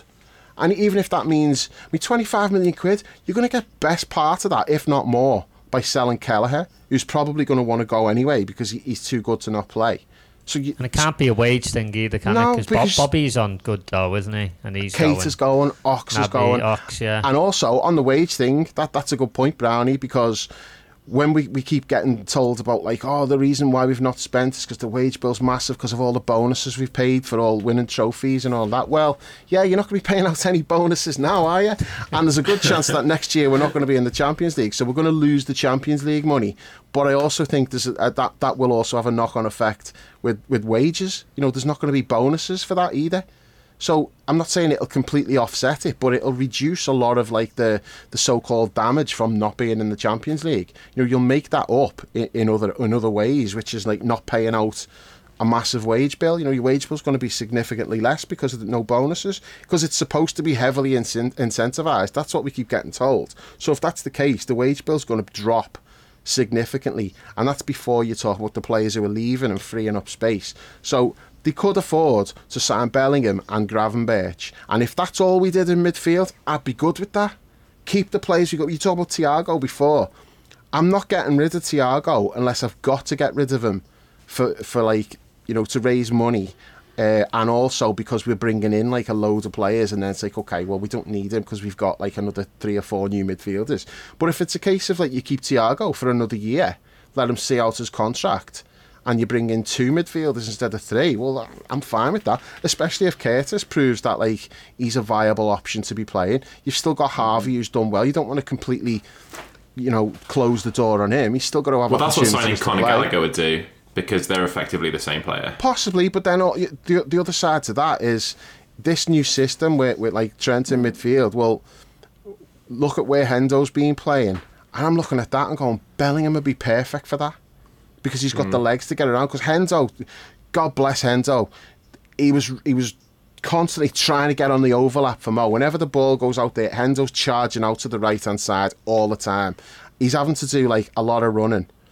Now, Bellingham in that role, to me, my mouth's watering and going, that'd be perfect. You know, him playing that position there, if that's how we're going to set up, he'd be brilliant in that role. But he'd be brilliant anywhere. You know, he's like such a complete midfield player. He can be a 6, he can be an 8, he can be a 10. You could have him and Trent as like the double pivot if you wanted to do that. If you wanted them like making runs ahead of the forwards, you can do that. So I just think like what it comes down to, the comparison that I'd make is if you go back and say Steven Gerrard wasn't playing for us, and I'm not going to say 19-year-old Gerrard because Bellingham's more advanced at 19 than Gerrard was, but let's say 21-year-old Steven Gerrard is available and you've got the choice of signing Steven Gerrard and using most of your budget on doing that, or you can go and get Lucas, Momo, Yossi Benayoun, Albert Riera, just plucking those names out, just like good but not great players. What would you do? Would you go and sign like the functional players who'll do a job for you, and they won't be the stars, but they'll fill places in the squad and be reliable when they play? Or do you get the generational talent? And to me, it's a no-brainer. You do everything you can to go and get Jude Bellingham, and then you worry about the rest later. Because even if you needed to, there'll be players out there who you can take a punt on somebody. Look, the players who Brighton have been signing for peanuts and are now worth like 90 million within like 12 months. Well, maybe it's time the scouts started earning the money and discovering a few of those for us. Now, maybe the scouts are recommending those players and we've just not gone for them. Who knows? But there is you can take a risk with a couple of those. Or if you get a Bosman who's coming in just to fill in for a year or two, somebody like James Ward-Prowse, if Southampton go down, you bring James Ward-Prowse in as like someone who's a good squad player just to give you those numbers. You know, there's things that you can do while spending the bulk of your budget on the generational talent. Just on what you're saying there, Dave, what do we think's going to happen in terms of outgoings in midfield then? I think it's a given, isn't it, that Naby and Ox are going. Do we think there's going to be more high-profile stuff going on? No. Like Fabinho, for instance. I don't, but I'm trying to understand the logic of the club, because just purely on numbers, they've gone with this number of midfielders for this season, haven't they? And we know 2 are going. So, logically, 2 need to come in. So might be I don't more understand than that, why...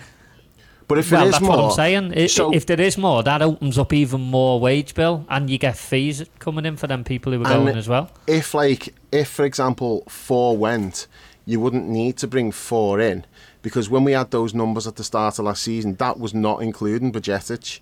Yeah. So he comes in, and that means like 1 less player that you have to sign. Yeah. So if 2 go out, you'd want to replace the 2, but like if 4 went out, you wouldn't need to go and get 4. So I don't know what's going on. Fabinho's the really interesting one for me. I don't think there's any way that Thiago's going to be sold. I think Thiago's going to be here till the end of his contract. He won't get a new contract, and he'll leave on a free, which is fine, because we paid 20 million, but it was like four payments of 5 million for him. So, you know, no problem there. Let Thiago see his contract. What's he got left? Is it 2 years? One, I think he's got. I think after this he's got 1 year. I think there's a decent chance he will. Go. I don't. I just don't see that happening. Fabinho's the interesting one. Like Hendo's not going to go either. Milner, I don't know what's going to happen there. But yeah, Fabinho's the interesting one. But the reason why I think Fabinho's going to stay is all the players we're getting linked with, none of them are like Fabinho types. Yeah. No, they're all 8s, aren't they? Yeah. So like I think that they're going to keep him, and then maybe they replace him like next year or whatever. But I honestly no idea what's going to happen, because this has shook me to my core this week, because I had it all worked out. Okay, so we're signing Bellingham, and I really like the idea of getting Bellingham and Gravenberch as like, you know, the 2 8s, 2 young, athletic, get round the pitch, put the foot in, good technical players as well. I really like that idea of having the 2 of them. I didn't like the idea of Gravenberch instead of Bellingham, though, and that's what it's looking like at the moment. That might be the case. And then, you know, you throw in like this obsession with trying to get players from Chelsea. I mean, we're getting linked with like the centre back who's on loan at Brighton, who never even plays. I don't know what's going on there. I think he's like started 6 games for Brighton or something like that, and everyone's supposed to be in for him because there's like a big fire sale at Chelsea. I'm like, I don't know. I want someone, if we're bringing a centre-back in, I want someone that's going to put pressure on Virgil, not someone who's just going to be there like to play like half a dozen games a season when Virgil needs a rest. So I've no idea what we're going to do, and to be honest, I don't trust the process anymore. You know, everything we did was like so good, so well planned. Then Michael Edwards leaves, and then Julian Ward's in the job 5 minutes and then announces, now, you know what, this is not for me. I'm going to leave at the end of the season. And you're like, what's going on there? It's a dream job. You're a Liverpool fan. You've worked your way up from like loans development officer at the academy to like one of the top 5 jobs in European football, and you're walking away from it. You know, there's got to be like a reason why. No idea what that reason is. I'm not even going to speculate, but it seems weird. And then you get all of this going on. It's like I don't feel like we're the smooth operation that we were when we were winning and we were just getting all the decisions right. It was like a well-oiled machine, and it felt stable, didn't it? And it isn't anymore. Yeah. And you know what? This is the thing. What we were doing was like, that was not the norm. You know, most teams do not operate as well as that, and we needed to be like that. We needed to be pretty much perfect to be able to compete with City. And we were, you know, other than the Keita signing didn't work out. It was the logic for signing him was sound. We all thought he was going to be really good. You can argue about Ox, but Ox was doing well till he got that injury, and then things just went south for him. But we had to be pretty much perfect with everything we did, and we were. And then the second you get away from being perfect, you can no longer compete with City, because they've just the money that they've got to, if they can make mistakes, and we can't really. And it doesn't feel like what it was, where everything we did, you could see there was a plan, and you can see why we've done that. That makes sense. Now, and if it didn't make sense, you still just went, you know what, they know what they're doing. What do I know? I'm not going to question it. And it was proved to be right. Whereas now, don't have that confidence in the plan. I'm not seeing things that are making me think, they know what they're doing. And I've got big concerns about the summer, but I'm hoping that I'm wrong, and they've not given up on Bellingham, and this is all just part of the dance. Mm-hmm. It's not beyond the realms as well, though, Dave, that we could be looking back on it in a few months' time, and we didn't get Bellingham, and we got Gravenberch instead, and his boss, and you know, Bellingham goes elsewhere and doesn't start great, and then we're looking at it and going, well, it's not as bad as it could have been. It's possible. There's a caveat coming, but that misses the point, though, when there's a player who everybody wants to sign. And we wanted to sign. As you've said, he's a generational talent. For me, he's a transformational player in the sense that he's the type of player who comes in and he makes other players look better than they are, or he helps them get back to what they were. Like, it's not just the tangibles with this kind of signing. It's the message it sends. It's the boost it gives to everyone. Yep. It's more than just bringing one player in. It's what it says to everybody else. We've had a shit season, but look who we can still attract. And we're coming back again next season, so you better be fucking ready for it. There's a lot more to it than that. Mm-hmm. So I'm with you. I'm pissed off about it. I think it's a massive mistake if it's true. What are you hanging your hat on, Dave? That, you know, you mentioned that you're not convinced, that you're not 100% convinced that it's off and this is part of the dance. Is there anything tangible that you can point to, or is it just your unwillingness to give up on it? Well, a lot of it is unwillingness to give up on it, but there are certain things that, like, as I say, why would you do it? Why would you be like saying, oh yeah, you know what, we're out?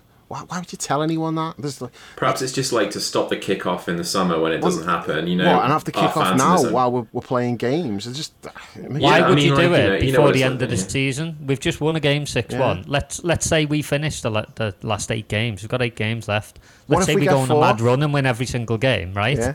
And then suddenly we're like, you know what? We don't need to do as much work as we thought we did. Because these things can change. We've seen that. Like, who'd have thought we would be where we are just a few months ago? Yeah. These things are interchangeable. What if Curtis is brilliant between now and the end of the season? What if Fabinho, Fabinho's already started looking a bit like his old self anyway, on and off. He's not been brilliant every game, but he hasn't been shit for a while either. So what if Fabinho finishes the season really strong? What if Curtis looks really good? And all of a sudden you're like, you know what? We don't need 4 midfield players. We can get by with 2. And then you want a centre-back, maybe you want a right-back, whatever. You can find them for like a decent amount. You don't need to spend a shitload of money on those positions. And if you do, you've got players who you could move out if you wanted to bring in extra cash. So, why rule yourself out of it now? Unless there's something that they know that we don't know. But even if that's the case, why you're publicly, as publicly in terms of letting it get out there and then not denying it, not refusing to Jürgen comment. basically confirmed it, didn't he? Yeah, in the press conference on Friday. He did, and he didn't need to. Like, that's the thing. Why are you doing that? Why didn't you just say no comment? We don't need to know whether we're in for Bellingham or whether we're not. As fans, we do not need to know that. Just fucking handle your business. Don't be bringing us into it by, like, letting us have access to this information that, like, I don't want access to that. I'd rather be in complete denial about it right now and then deal with it in the summer when, like, he ends up going somewhere else. I don't need months of being pissed off about it. Like, just let me deal with it at the time with, like, the initial shock. I don't want, like, a 2-month build-up to it before he ends up going elsewhere. I just don't see the sense in doing that. Plus, like Brownie said, things can change. Dortmund may lower the price. Bellingham may well say, because there's all the reports that come out of Germany are still saying stuff like he wants to go to Liverpool and he'll stay at Dortmund rather than be forced into a move elsewhere.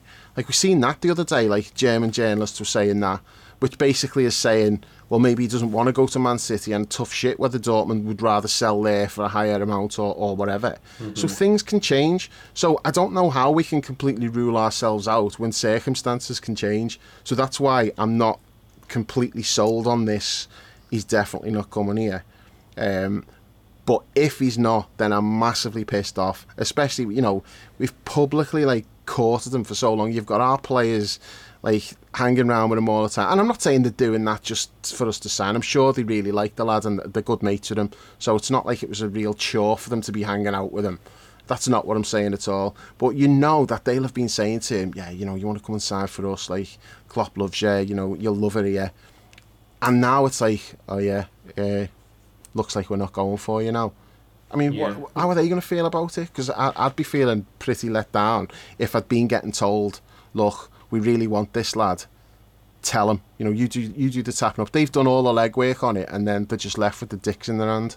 You don't know that, though, do you? That's a massive assumption. That's an assumption on your part, though. No. Because players are mates and they talk. Yeah, and I've never read as much into that as you have. Definitely have. No, I know what I'm seeing. Yeah, I mean, and maybe that they've just taken it upon themselves to do that, and they're not I think going to do that if like the club can't afford them. Why? Why would they do it? Players get on, like, they don't care as much about that stuff. It's as different like now it's to more what it like was. They're not going to be tapping it's them more up. like the NBA. No, where I'm not they're saying all, about hanging out with chatting them and laughing after the game and deciding where they're going to go for dinner and stuff. Rather No, than I misunderstood what you're saying. I don't mean about them like they wouldn't hang out with them. That's not what I'm saying. I thought you were saying that they're not tapping them up. Because they blatantly No, that's are. what I am saying. Oh, no, they are. They're definitely tapping them up. No, come on. Well, maybe they've taken it upon themselves to do that. But what I think this might be, this is the best way I can explain it, right? It's what people who have been kicking off about FSG have said all along. It's the long con. They've just taken us for a ride and allowed us to think that this is going to happen, and then pulled the rug. That's what I don't think they were ever going to spend 120, 130 million pounds on one player. It's just not their style. So I just think that they've strung us along and we've all gone along with it. Most of us have anyway. Some people have been saying, yeah, as if that's going to happen. Like, you look at the forum, half the people are like, yeah, there's no way we're going to spend 120 million pounds on one player. And so I just think that's what it is. That's what it comes down to. I'd love to know because everyone's saying it's Klopp who's making that decision. And Klopp had the chance to say, Klopp, all the stories that came out all said it's Klopp's decision. The money's there to do it, but there's not much money to do anything else. And Klopp's decided that's not the way I want to go. So there's nothing to say. He's been told you can't sign Jude Bellingham. It's like, well, you can sign him, but you're not going to be able to do much else. So it's semantics, really. Either way, he should be getting backed more. I'm not disputing that at all, and that's why I'm pissed off with the whole. Why are we not spending a load of money this summer? Because the money should be there for us to have like a massive spend. And we'll see at the end of the summer. We'll see how much we've spent at the end of it. I'm just not prepared to be giving them the benefit of the doubt over this anymore because all the people who've said, they're not going to spend, we won't get Bellingham, they've been proved right. But I also think that there is an element that Klopp's making the decision. He doesn't want to spend the vast majority of his budget on one player, as opposed to him being told, you can't buy him. I don't think he's been told you can't sign him. I think he's looking at his budget, and this is everything that he said himself points to this. He's like, I get told what the budget is the budget, and then we decide, well, how are we going to spend this? He said that himself. So but everything we know about Jurgen, Dave, right? Everything we know about him, and when it comes to loyalty to and his commitment to players and his unshaking belief in those people, like when he identifies the player that he wants, like everything we know about him doesn't jive with the fact that he would be courting this player for so long. He would have his sights set on for so long. His trajectory has only gone up since then. He's having his players tap him up at England games. I don't think that what we know about him, he changes his mind in that circumstances and reneges on his commitment that we're all assuming that he's made to that player privately, right? Or his family or whatever. Like, I just don't think that's his style. No, but then what the reports all said was that initially the plan was not that we needed a shitload of players, and then because the team just like fell off a cliff this year, and all of a sudden there's like holes appearing everywhere, and he's like, okay, I do need more than this now, and he's deciding I can't spend all my budget on like 1 or 2 players when I need 4 or 5 or whatever. Not just midfield players, but like, as I say, centre back, possibly right back, you know. So I think that factors into it as well, and I just think that ultimately it will be his decision how he wants to spend the budget, and I'll just be interested to see what that budget ends up being. How much will we spend? Because if what we spend is significantly more than the valuation of Bellingham, well then we know it was Klopp's decision to do it. Now, if he ends up getting stiffed and we spend like 100 million net, we have to sell players to bring money, and at the end of it it's like he spent 100 million, then we can be pointing the finger and saying, you fucking minge bags, you've shortchanged them again. And I've not gone down that road before, and I just feel like I can't be given the benefit of the doubt anymore. It feels like to me every year for the last few years it's been, we are going to spend big, just not now. We are going to spend big, just not now. And you're waiting and you're waiting and you're waiting, and you're trying to give as much benefit of the doubt as you can. At some point, like, you draw the line, don't you? You lose your patience, don't you, at some point? And that's that breaking point now. So I understand why your reaction was the way it was, Dave. I think a lot of Liverpool fans would have felt exactly the same way. Yeah, and you could also make the argument that they've strengthened in the area by bringing in 3 forwards in just over 12 months in Diaz and Gakpo and Nunez. And that is what's cost us the chance at Jude Bellingham, because we've spent about 120 million quid on those 3, at least 120 quid on those 3 and players. Not FSG again, which right, goes to... And Klopp's never shied away from that. He always says, I get told the budget and then I decide what I want to do with that budget. He's never shied away from that. He's never like tried to pass the buck on any of that.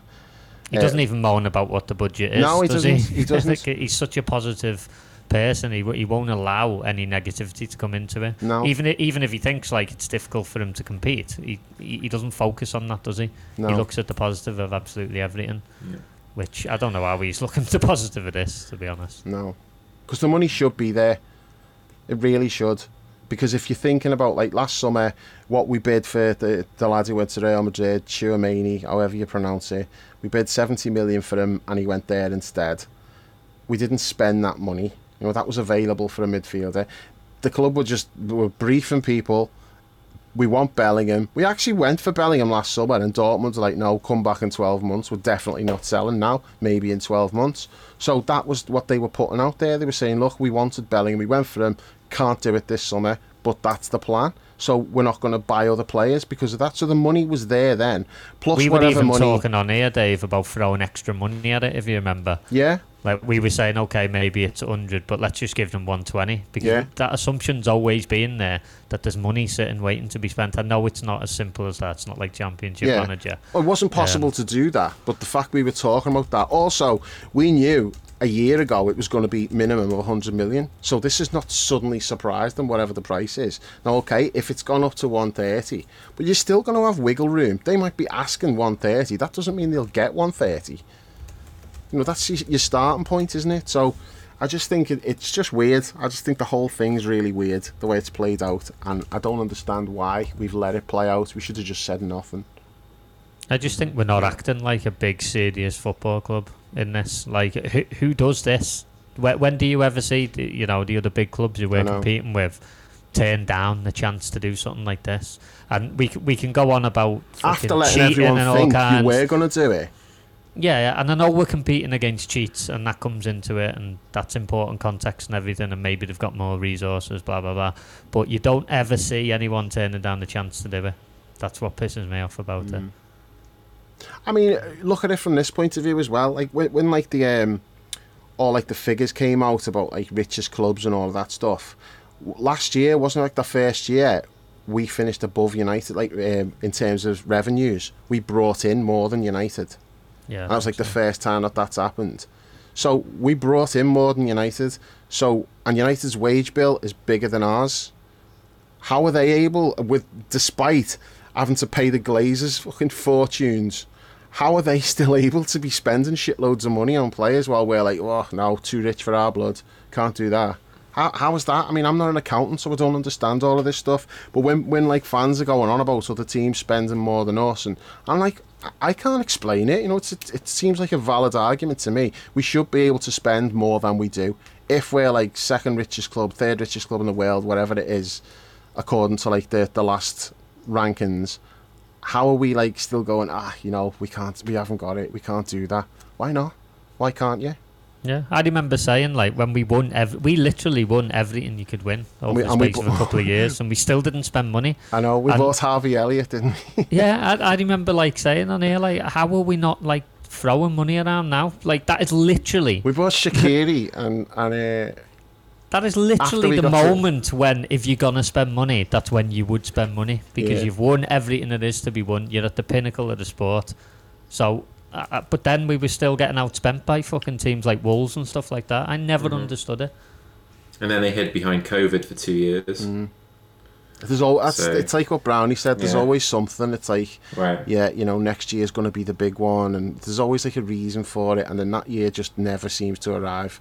And you know, like Ornstein said yesterday, about like he said that they're out of the Bellingham race, but they are going to spend really big this summer. I'm like, well, if that makes no sense. If we were spending really big, then we should be in for Bellingham, you know. Yeah. It's frustrating. And then as well, like the players you get linked with, and I really like these players, like, you know, Caicedo and McAllister. I really like both of them. I think they're both top quality, and I'd love to have them here. I think they'd be great for us. But the rated at about like 80, 90 million quid. Like, well, if you're paying that for them, like say McAllister, for example, if you pay 80 million for McAllister, he's what is he, 23, 24, something like that. So 5 years older than Bellingham. It's a false economy. Just pay the extra and get Bellingham. Yeah. I just don't think that we will pay 70, 80 million for those people. No, but that's what it takes to get them, because Brighton don't fuck about. They've got the price, and you know they could have sold Caicedo for 70 million in January. Arsenal desperately wanted him, and they refused. They're like, no, that's not enough. Why wouldn't we spend 70 or 80 though on someone like that? I mean, we did on Darwin, didn't we? But if you're doing that, then pay the extra for Bellingham. No, I agree. I'm just pushing back on the point that I can well see us going and spending 70 or 80. I guess the point here is that's different to 125, isn't it? I'm not saying they shouldn't do it. I'm in the camp that they should do it. But there is still a gap there. And we have shown in the past that we will spend 75 to 80. It's just that we don't seem to want to go any further than that. Yeah, and I just don't see the sense, because if it's somebody you're getting for like the next 10 years minimum, you could even say like longer than that, but you've got to worry about the burnout factor, because Bellingham's played a lot of games for a 19-year-old. Then you factor in Klopp's style of play and the toll it takes on players, so you might only get 10 years rather than, like, you know, you still see him, or he could be playing when he's 34, 35. Probably not with the high intensity that Klopp plays at, but you're looking at like a 10-year player. I just don't see why you wouldn't do it, but you know. You said earlier like the worst thing that could happen is that he stays there for another year. Yeah, because is there no chance that he signs a contract and then he puts a release clause in, which is significantly less than what the price would be now for them to get another year out of him? Well, and then somebody gets him. I'm just thinking about the Haaland situation. I don't think his release clause was tiny, wasn't it? Really? Yeah, but I don't think he'd need to, because he's got 2 years left now. So if he doesn't leave this summer, then next summer he's only got a year left. So what happened with Haaland? Because didn't he sign like just a small contract towards the end? It was really weird the way it seemed to happen. But don't get me wrong, there'll have been some dodgy shit. The agent got fucking 40 million quid. Yeah. And then dropped dead not long after. All right. We're getting off track there. No, we can't do it again. All right. Well, any Dave, give me a closing sentence on this whole saga. Like, I just what I said to start with. I'm not convinced that it's off the table, but if it is, then I feel like seriously pissed off about it, and it'll take some getting over.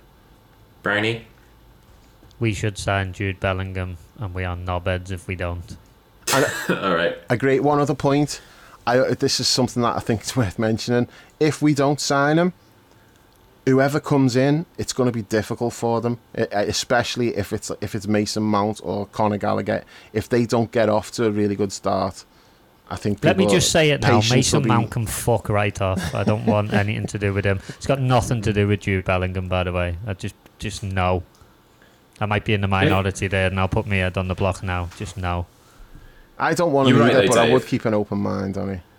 If it started going wrong with Mason Mount, he'd be on a very short leash in terms of the crowd and everything, with that Chelsea haircut and that Chelsea upbringing. Yeah, he's Lampard's and just everything boy, about him just everything about him just stinks of Chelsea. So I just think that he would have to be pretty shit hot out of the gate to win us over in the first place. And if he's not, then he's going to get all the Chelsea Tories. I can just imagine John Gallagher giving him the Chelsea Tory. Do you not think as well? He seems like one of those players who would sulk if he had to leave Chelsea and move up north. Yeah, definitely. And Conor Gallagher, there was a story, I don't know if it's bullshit or not, but I seen something about Conor Gallagher's not keen on moving up north.